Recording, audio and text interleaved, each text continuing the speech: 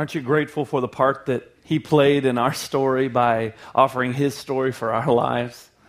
His story is just so amazing. And you know, we think about it. His story is one of redeeming humanity back to God, because man couldn't do it on his own. Man tried to be good enough to get God to love him, but we couldn't do it. We couldn't be nice enough. We couldn't be friendly enough. We couldn't be moral enough, because it took someone that was perfect to pay the price to be able to reconnect us with God, because we were disconnected because of our sin. But Jesus did it. But when he did it, let me tell you, he finished it. It was complete. And this is his story. And there were prophecies given about his story, hundreds and thousands even of years before Jesus ever showed up on the scene. Matter of fact, in the book of Isaiah, in the 53rd chapter, the prophet Isaiah writes, some 600 years or so before Christ ever appeared on the scene, this is what he said about Jesus. He said, "Surely he has borne our griefs, and he has carried our sorrows. Yet we esteem him stricken, smitten by God, and afflicted. But he was wounded for our transgressions. He was bruised for our iniquities. The chastisement for our peace was upon him, and by his stripes we are healed. All we like sheep have gone astray. We have turned every one to his own way. And the Lord has laid on him the iniquity of us all." You know, today we celebrate the resurrection from the dead of Jesus Christ. We talk about the light that shines in the darkness. We speak about hope. We speak about truth. We sing about the goodness of God. We sing about the peace of God. And we sing how he wants to take all of our heavy burdens and he wants to lift them. But the problem is that many of us, even though we hear those things and we sing those things and we say those things and we celebrate those things on Easter, many of us are still wounded. Many of us are still restless. Many of us are still worried and stressed out because we feel hopeless and we feel very much in darkness. And we wonder and we ask this question, did Jesus really carry our burdens, and did he really set us free? Did he really do it? Because here's the thing that a lot of times you and I will say, how do we know that he really carried our burdens away? We sing about it in church and we talk about it, but you want to know, I can't see Jesus, but you want to know what I can see? I can see the divorce papers that I was served last week. You know what I can see? I can see the red ink in my bank account, and I can see that negative dash next to the number on my bank statement. I can see that. You want to know, I don't feel freedom. We sing about freedom is here, but I don't feel freedom. But you want to know what I do feel? I feel stressed out, and I feel ready to give up, and I'm tired of going to bed every night with knots in the pit of my stomach because I'm worried about this or that, or I'm trying to fix this or that, and I don't know what I'm going to do. I'm ready to give up because of my boss, my job, my spouse, my kids, just my life. You don't know what I've been through. I don't feel forgiven. But I do feel the pain and the shame of what happened in my childhood, the hurt of my parents' divorce, or the abuse that I suffered, or those negative words that were said to me, or how others treated me when I grew up, and how I was pushed to the side, and how I was an outcast, and how people would tell me I was worthless, and that I was no good, and that I was junk because I wasn't like this person or that person. I'll tell you what, that's reality to me, Pastor. So we can sing about freedom. We can sing about forgiveness. We can talk about hope in the light of the world. But I'm telling you, this is where I'm at today. This is what's real to me. This is what I feel. This is what's real. This is what I'm going through. This is what I'm dealing with. And you've got to understand something. The biggest lie that you and I would like to be fed to believe would be that Jesus doesn't get it. That somehow he's disconnected from trials. That he's somehow disconnected from the way we feel. That he somehow doesn't get it. And that he's not as real to us as our current problems or our current reality that we may be facing. But folks, let me tell you something. Trials are a part of his story. Trials were a part of Jesus' story. Because I want you to think about this. Think about this morning. When Jesus was conceived, he was already in the middle of a big trial. What trial was he in? Well, his mom was a virgin. And he was already being persecuted because people would say, "Hey, Mary, how'd that happen?" God did it. How are you supposed to get someone to believe that? How are you supposed to sell that to somebody? "No, Mary, you've been sleeping around." "No, I promise, really, God did this." I promise I didn't make a mistake. I didn't mess up. I'm still a virgin. Yeah, right. Jesus was already being persecuted. Oh, well, maybe it will get easier for Jesus once he actually arrives and he's actually born. Yeah, sure, it got a lot easier for him because he wasn't born in a hospital like probably most of us in this room were, where there were doctors and nurses that were attending to our needs. No, he was born in a barn that smelled like the stench of animals. He was born in a manger. We make these manger scenes and they're cute. Manger's nasty. There was nothing cute about the birth of Jesus so far as where he was born. There was nothing glamorous about it. There was nothing pretty about it. It stunk. There were animals there. Smelled like feed and smelled like just dirty animals. That's where he was born. And then, maybe it's going to get a little easier for him. No, because then King Herod decides that he wants to kill all of the children searching for Jesus, the one that's the coming king. And so he sends all of his soldiers out and begins killing all of the children that are under a certain age. And Jesus had to flee for his life with his parents. He was in a trial before he could even speak the words mama or dada. Before he could ever even walk, he was already being persecuted. Oh, well, then he's God. He's the Savior of the world. It's going to get easier for him when he gets an adult. Sure, it got real easy for him because he was rejected and despised by his neighbors and his friends and some of his family. They didn't believe him. Oh, well, maybe the church would accept him. Yeah, those are the ones that are going to love him. No, he was despised by the church. He was despised by those religious leaders that were in the synagogue. Matter of fact, they would always chase him around trying to catch him in a lie.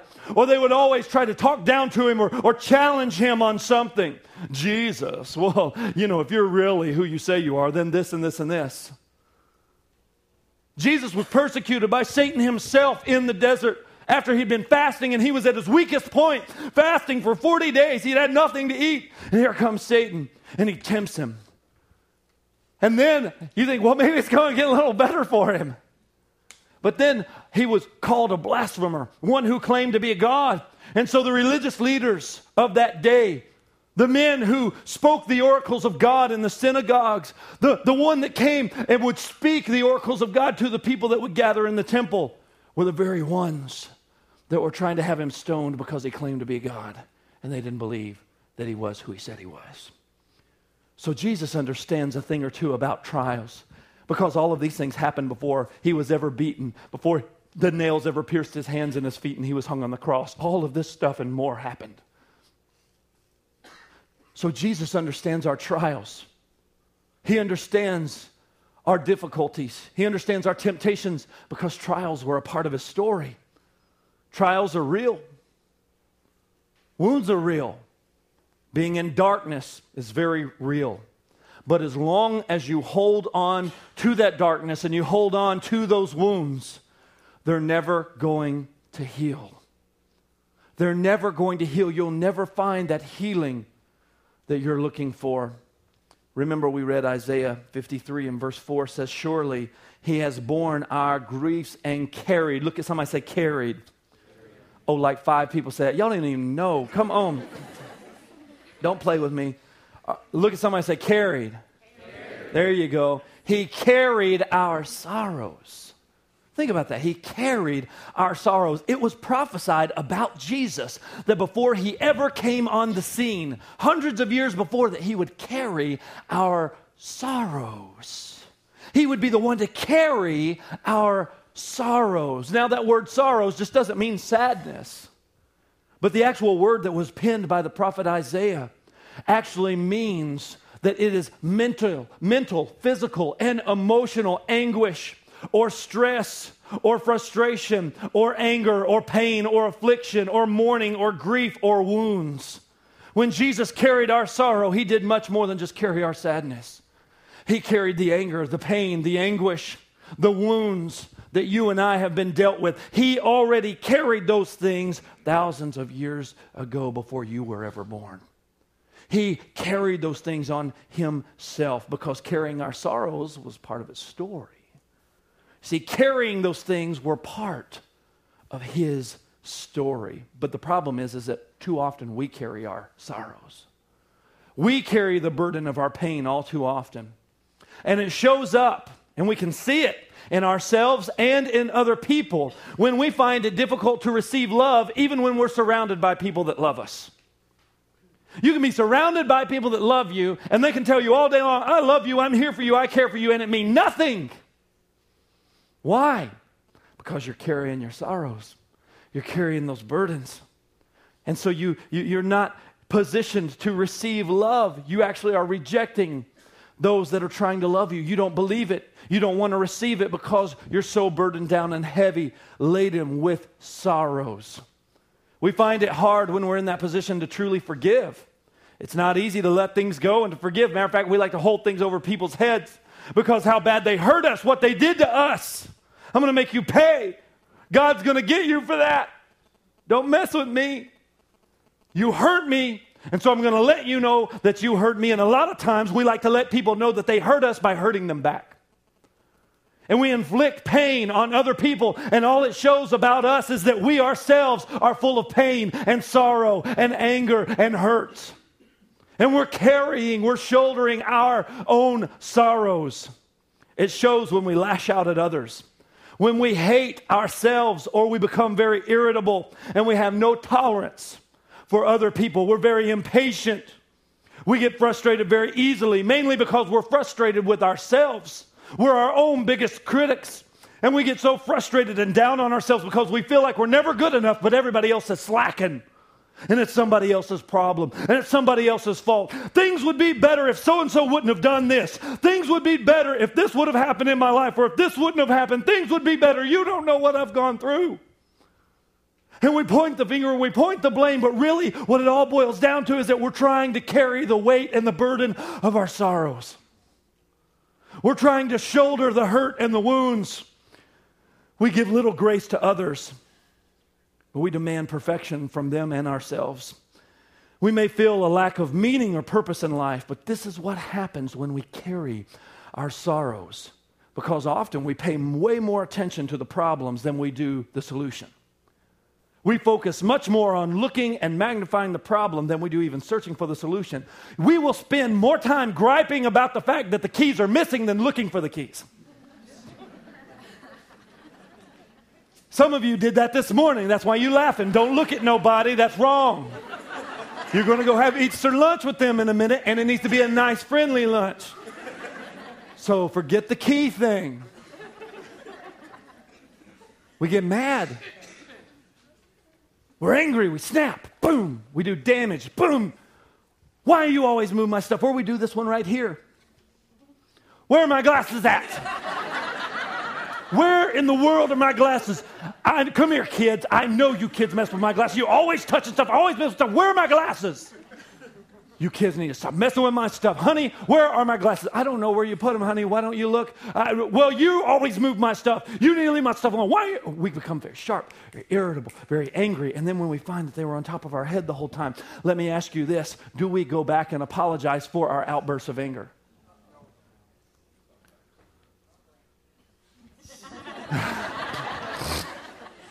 Sometimes we do, but sometimes we don't.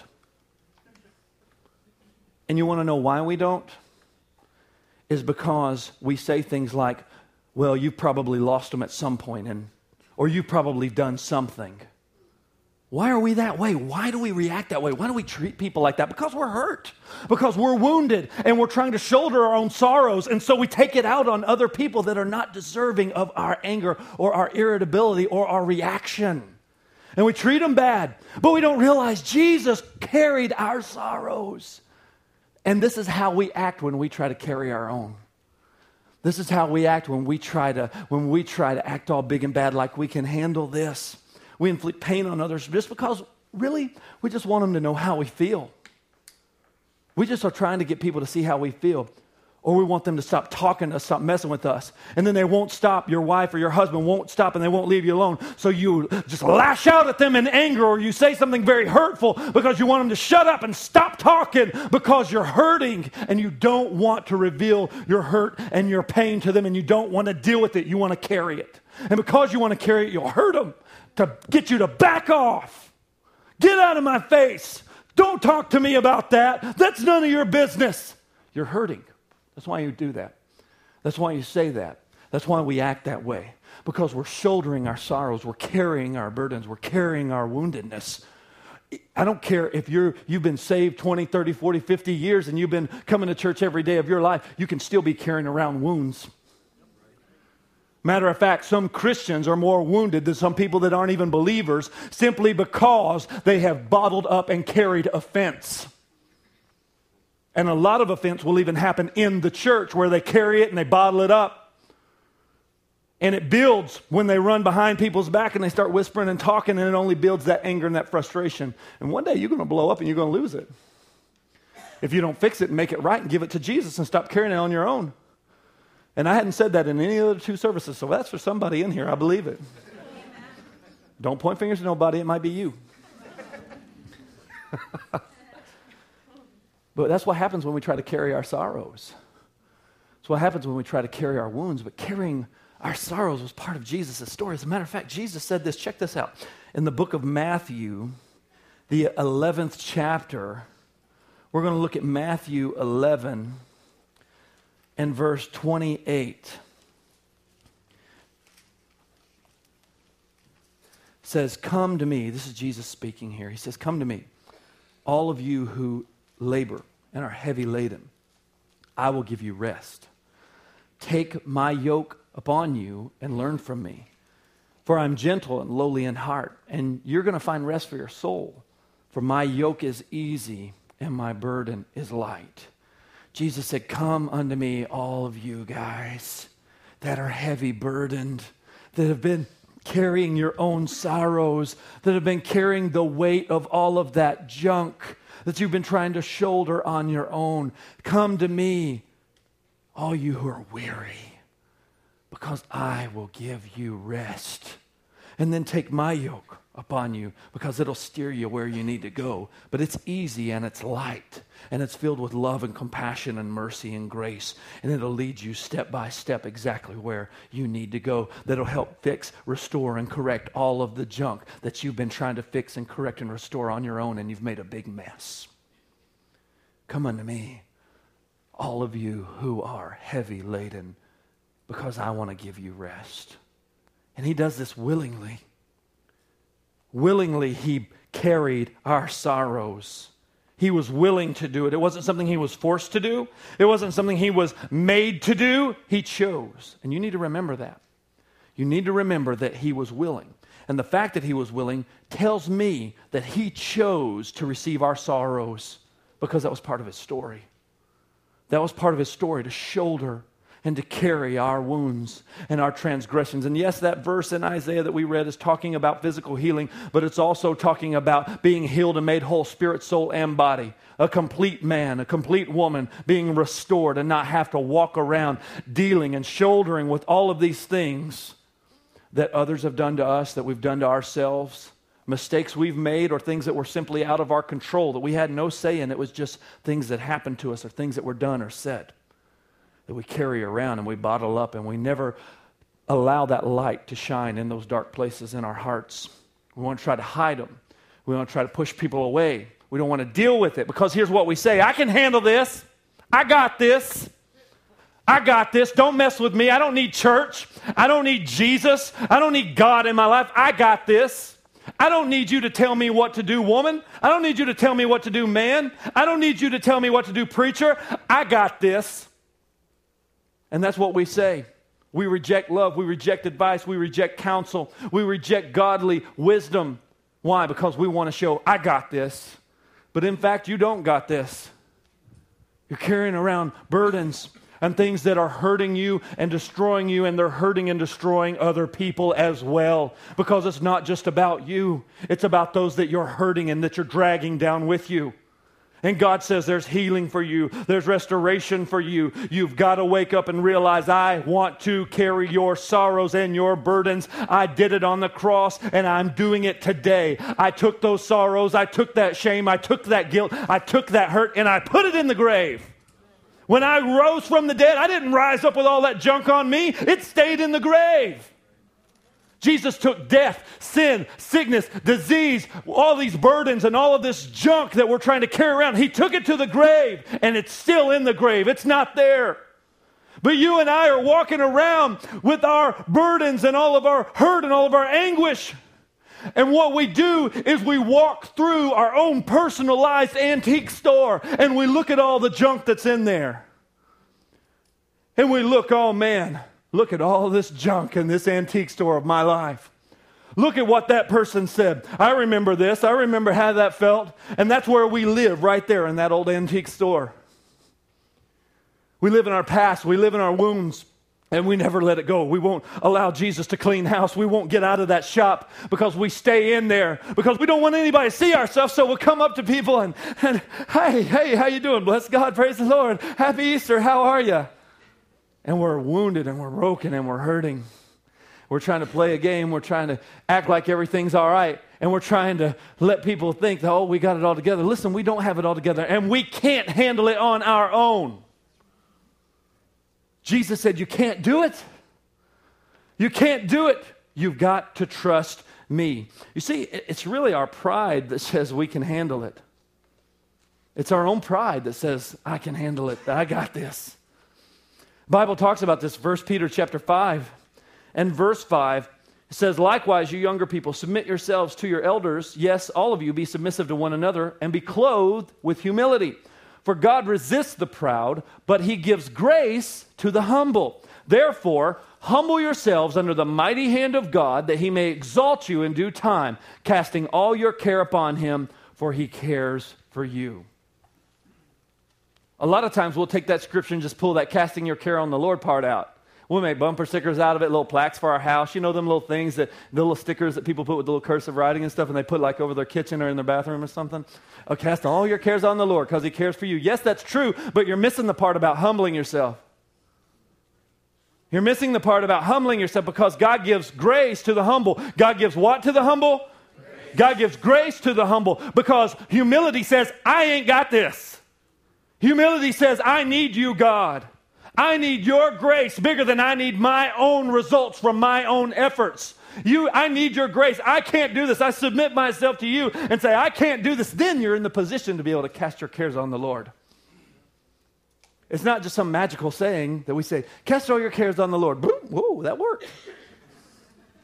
If you want this stuff to work and you want it to be real in your life, you've got to humble yourself and start to trust God and say, his ways are higher than my ways. His thoughts are higher than my thoughts. Because if I keep going down the same road trying to fix this and do this myself, I'm still going to be wondering, where's God at? Why am I still burdened? Why am I still carrying all this junk around? Because we're saying, I got this. I don't need you, God. I got this. God gives grace to the humble because you're positioning your heart to receive grace. Cast your cares upon the Lord, for he cares for you. You say, I can handle it, but Jesus says, listen, I have handled it by setting you free when I bore all this junk on the cross. Jesus says, I have handled it when I took death to its grave and I rose again. We will never find that peace. We will never find that rest, that forgiveness, that restoration in our lives, even as Christians, until we learn to become thankful for what he has done and put our hope and trust in him. Because as long as we're trusting in ourselves, we're going to get our own results. We have to trust in him. Matter of fact, the Bible says this in Colossians chapter 3. I'm going to turn over there real quick. Colossians chapter 3 and verse 15 says, and let the peace of God rule in your hearts, to which you were also called in one body, and be thankful. And be thankful. Let the peace of God rule in your hearts. And then he says, be thankful. You see, when I began to grow in his grace, when I began to understand what he did for me and how he carried my sorrows, the thing that's going to help me grow in that understanding is being thankful. Is recognizing that what he did finished it. When he was on the cross and said, it is finished, he meant it. He meant that it is finished. What is finished? All this junk that you've been carrying around and that mankind has been carrying around, all of their lives, all of their existence. He said, I paid the price for their sin. I paid the price for the effects of that sin. I paid the price for that hurt, for that shame, for that guilt, for that condemnation. I paid the penalty for that. So stop carrying it around and just be thankful. And the more I grow in thankfulness, the more I grow in understanding of His grace, and the more I understand I don't have to carry the weight of this around. I can walk out of that antique shop, close the door, say, shop closed, never going to open up again. We are closed for business. Take the thing off of the building and say, we're never going back there again, because that's who I was. I'm in Christ, and all things have been made new. That's what he says. All things have been made new. Matter of fact, the Bible says in 2 Corinthians 5:17, therefore, if any man's in Christ, he's a new creation.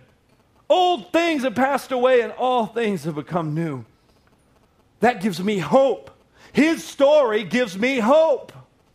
It gives me hope that my story is not over. His story gives me hope that I don't have to live with the weight of all of this junk for the rest of my life. His story lets me know that there is a light that shines in the darkness, in the middle of your darkness, in the midst of your hopelessness. And His name is Jesus. His name is Jesus, and He desires to bring healing from the wounds of abandonment, from the wounds of abuse and neglect, and to set you free from addiction and sin and guilt and shame. He wants you free of depression, anger, fear, and worry. We asked the question a little earlier today, did Jesus really carry our burdens? Did He really set us free? Yes, He did. He set us free. He really did that. He really did carry our burdens and our sorrows, because we cannot carry them alone in the darkness. He desires to make all things new. And He wants you and me to get to a place in our lives where we trust Him. Where we believe that when He said He made all things new, that He meant it. That when He says you're worth something, that He meant it. That you're valuable. That you're worth something. And that it's not over for you. You know, a lot of times we hear people speak messages and teach and talk a lot about God. And we hear a lot about God. And we may even know a lot about God. I don't want to know a lot about God. I want to know God. I don't want to know a lot about the Easter story. I don't want to be able to just speak it and recite it because I remember some flannel graph in Sunday school. I want it to be real to me. I want it to be something that turns into not just something I've learned in my head, but it turns into a conviction of my heart. And when it becomes a conviction of my heart, then it's real. And how you get there is you just start being thankful. Thank you, Jesus, for what you did for me on the cross, because I couldn't do it in and of myself. And as I position my heart and I humble myself with a thankful an attitude of gratitude that's thankful for His goodness, that's thankful for His mercy, then I grow in my understanding of just how big His mercy and His grace is. And you may be looking at me today and say, Pastor, you don't know, that sounds great. That's fine. But you're the pastor of a church. You got like a direct line with God. That's not how it works. You can talk to God just as much as I can. I don't have a special direct line because I have pastor in front of my name or because I'm standing on this stage. You can pray just as well as I can pray. Maybe you've been in church longer than me or a shorter time than me. Maybe you know better words to use, but that doesn't make the prayer any more effective because you used a fancy word and I didn't. Did you know that? God doesn't go, whoo, listen to that guy. Man, he uses some big words. Go get the dictionary, Gabriel. I don't even know what that means. That is an awesome word. Wow, how eloquent does that person speak? No. Matter of fact, when God chose Moses to deliver the people of Israel out of Egyptian slavery, Moses had a stuttering problem. He said, I can't do this. I can't speak well. Don't you know I stammer when I speak? God said, don't worry about it. It's not about you. Don't worry about it. I'll take care of it. It's not about the fact that I chose you because you're such an awesome speaker. He said, I chose you because I chose you. I chose you before you were formed in your mother's womb. I chose you. You're worth something to me. You're valuable to me. And God knew you would be here today. And God knew you needed to hear this message today. He knew I needed to hear that message. He knew that even though I'm the pastor that's speaking it, that I still need to hear it just as much as anyone else in this room, because I'm just as human as everyone else in this room. You don't know me, Pastor. You don't know what I'm struggling with. You don't know what I'm dealing with right now. You don't know the hell that I have to go home to. Jesus does. And don't say that I don't know the struggles that you're going through and I can't identify with those struggles, because guess what? You don't know me. You don't know what God's delivered me from. You don't know what I've come out of. You don't know what I've dealt with. So just because I'm a pastor doesn't mean I'm any better or worse than you are. Because guess what? Jesus paid the same price for me that he did for you. I can tell the value of something by what someone pays for it. I can look at your house and go, oh man, wow, this house must be really valuable because you paid a lot of money for it. Or this car must be really valuable because you paid a pretty penny for it. Yeah, because we equate that value with what we paid. And Jesus is equating the value of your heart and your life with what he paid. And what did he pay? What was the price? His life. That's what he paid. So when you see someone trying to put worth on you or tell you how much you're worth, or that you're worthless, or that you're somehow a second-class Christian because you know you're not as spiritual or good as this person or that person, that's a bunch of bull. Because Jesus paid the same price for you as he did for Billy Graham. He paid the same price for you that he paid for me. He paid the same price for you that he paid for all the world. That means we're all worth the same in the eyes of God. We just have to choose him. We just have to choose him. Because God so loved the world that he paid for, that he gave in exchange for the world his only begotten Son, that whoever would choose him, whoever would believe in him, wouldn't die, wouldn't have to be burdened, wouldn't have to carry around these sorrows, wouldn't have to walk with chains on the rest of their life, but they could be free to live the life that God had for them. God so loved the world, he gave his only Son, that whoever believed in him was not going to perish, but they were going to have everlasting life. Jesus said, I have come that you might have life and have it more abundantly. He wants you to walk free. He wants you to walk forgiven. He wants you to understand that you are new. He desires to make all things new. That's why I said that in 2 Corinthians 5:17. Therefore, if any man is in Christ, he's a new creation. Old things, somebody say old things, are passed away. And all things, say all things. How many things? All things. Just like a few things, like select things in our lives? No, all things. All means all. Old means old. What does old mean? It means old. It means whatever is in my past. No matter how old or fresh it may be, it's still old. He said all those old things, they're gone. And behold, or be aware, or recognize that all things are new. Closing shop on the antique store. We're done. And it ain't like those furniture businesses that are going out of business for like 20 years. You see those signs on those furniture businesses going out of business? You was going out of business 20 years ago. That is like a slow, painful death.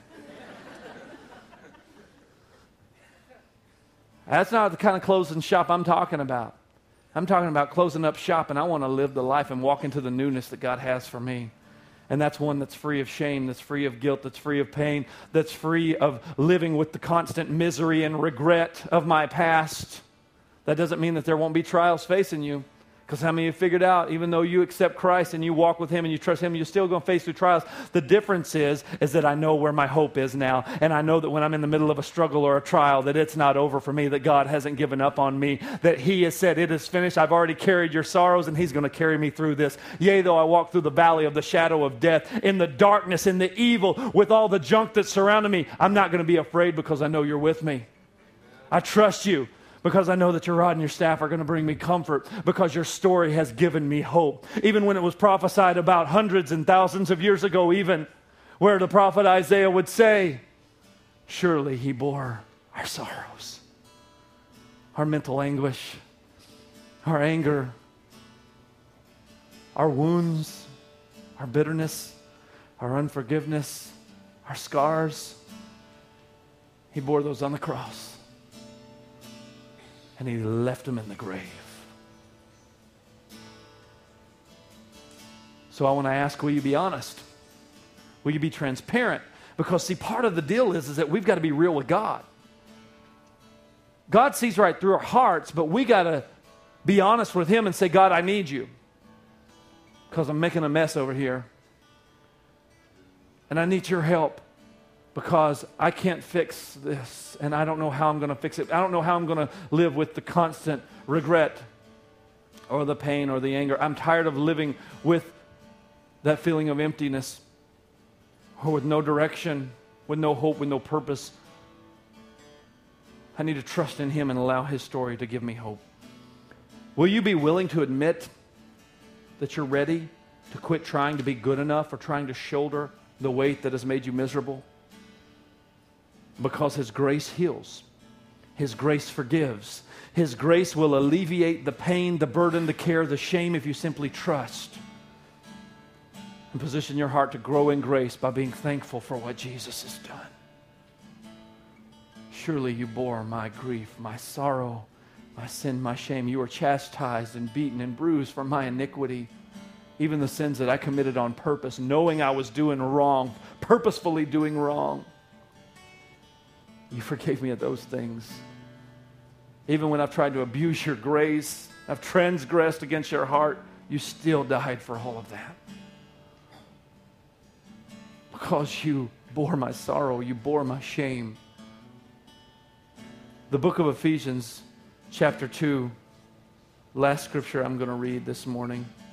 And verse 4 says, "But God, who is rich in mercy, because of his great love with which he has loved us, even when we were dead in our sins and our trespasses, made us alive together with Christ."